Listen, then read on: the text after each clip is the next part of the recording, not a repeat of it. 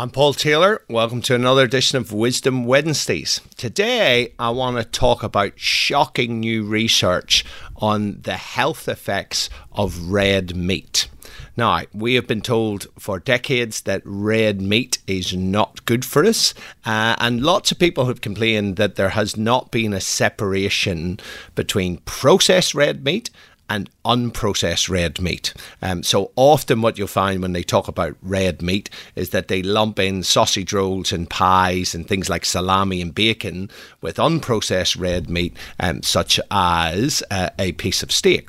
Well, there's a recent study that was published in the journal Nature Medicine. And if you've been on the podcast before, you'll know that's a highly respected journal, anything that's from the Nature series. The name of the journal is Health Effects Associated with Consumption of Unprocessed Red Meat, a Burden of Proof study. Now, this study is important for two reasons. Number one, that it's just looking at unprocessed red meat. I think pretty much everybody accepts that processed red meat is bad for your health and can significantly increase your risk of certain diseases, particularly colorectal cancer. It seems to be the strongest. However, so this one was just looking at unprocessed red meat, but that next part of the title, a burden of proof study, is really important. And the reason that it's important is you need to wind back a little bit and look at a study or a couple of studies or a series called the Global Burden of Disease Studies. So these are studies, highly respected studies that came out looking at the things that are in our environment that have the biggest impact on disease, right? So a little bit of detail is warranted here. So what they do in these studies is they look at a number of different things that contribute to overall disease burdens. And in these studies, they've looked at the significant dietary risk factors. Now, in 2017, the Global Burden of Disease analysis that was published 2017 attributed 25,000 deaths worldwide and 1.3 million disability-adjusted life years. So DALYs, that's a combination of early death and lost years from lost quality, basically. So that was to red meat. So if we just bear that in mind, in 2017, they said that 25,000 deaths and 1.3 million DALYs were attributed to red meat, and red meat intake was the least important of 15 dietary factors that they estimated.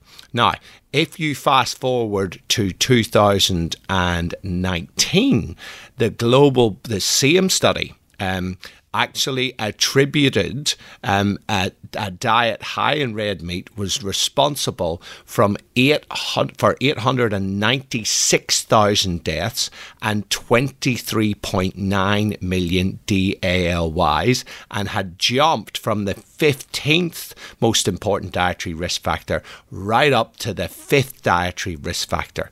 So how on earth was that?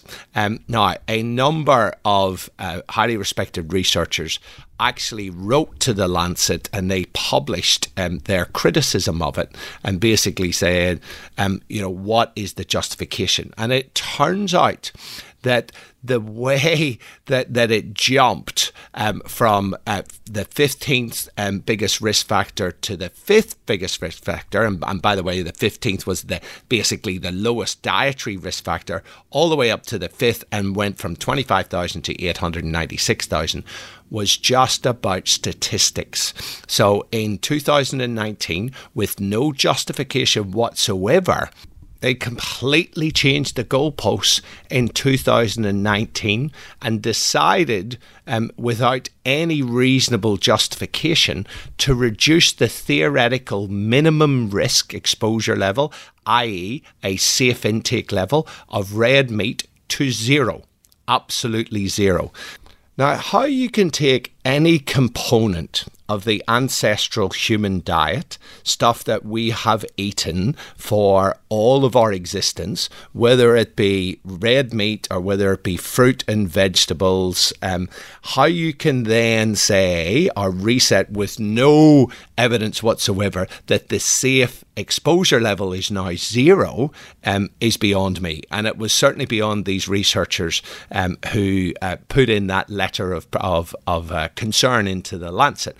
And as they pointed out, that really their results, whenever they changed the goalposts, were in complete contradiction to most of the available evidence, right?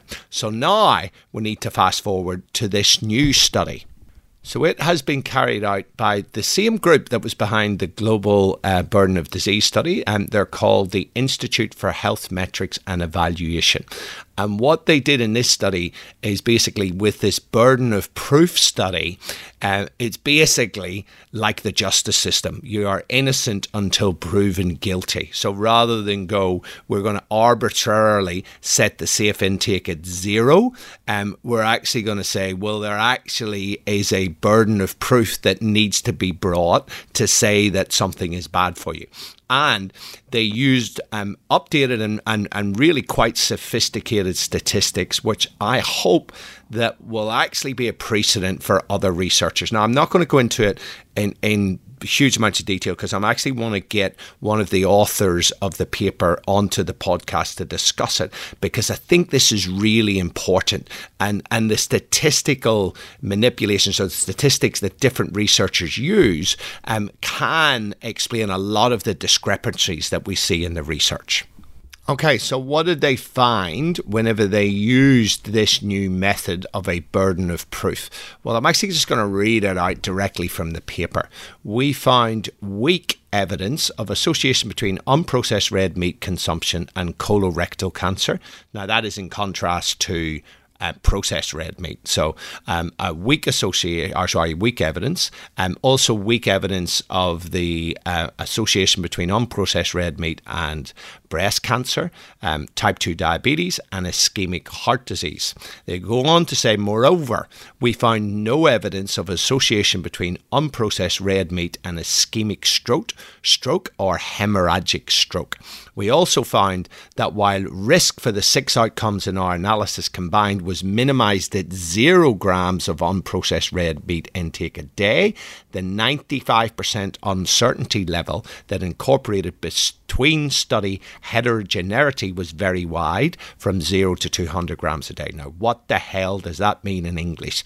What it means is that basically, in theory, if you eat 0 grams of unprocessed red meat, you might minimize your risk. However, they cannot say that with any degree of scientific certainty. That 95% uncertainty level is pretty key. Basically, if anything's below that, we say that it doesn't have reasonable evidence.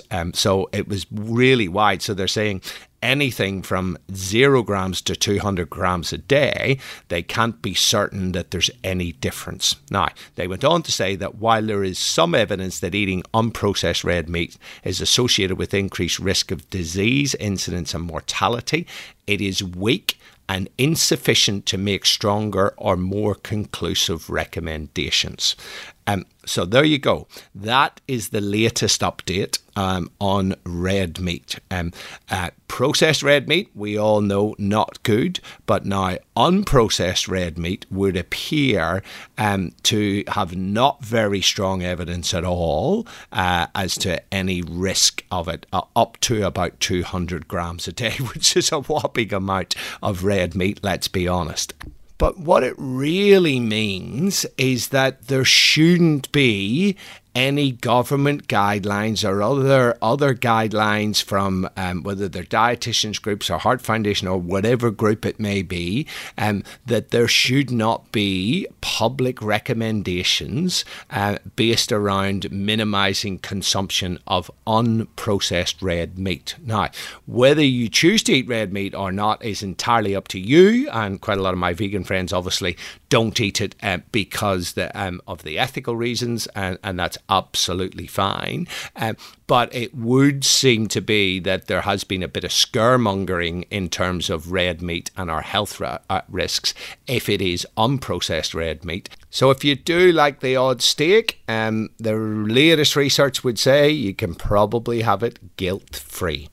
That's it from me. Catch you next time.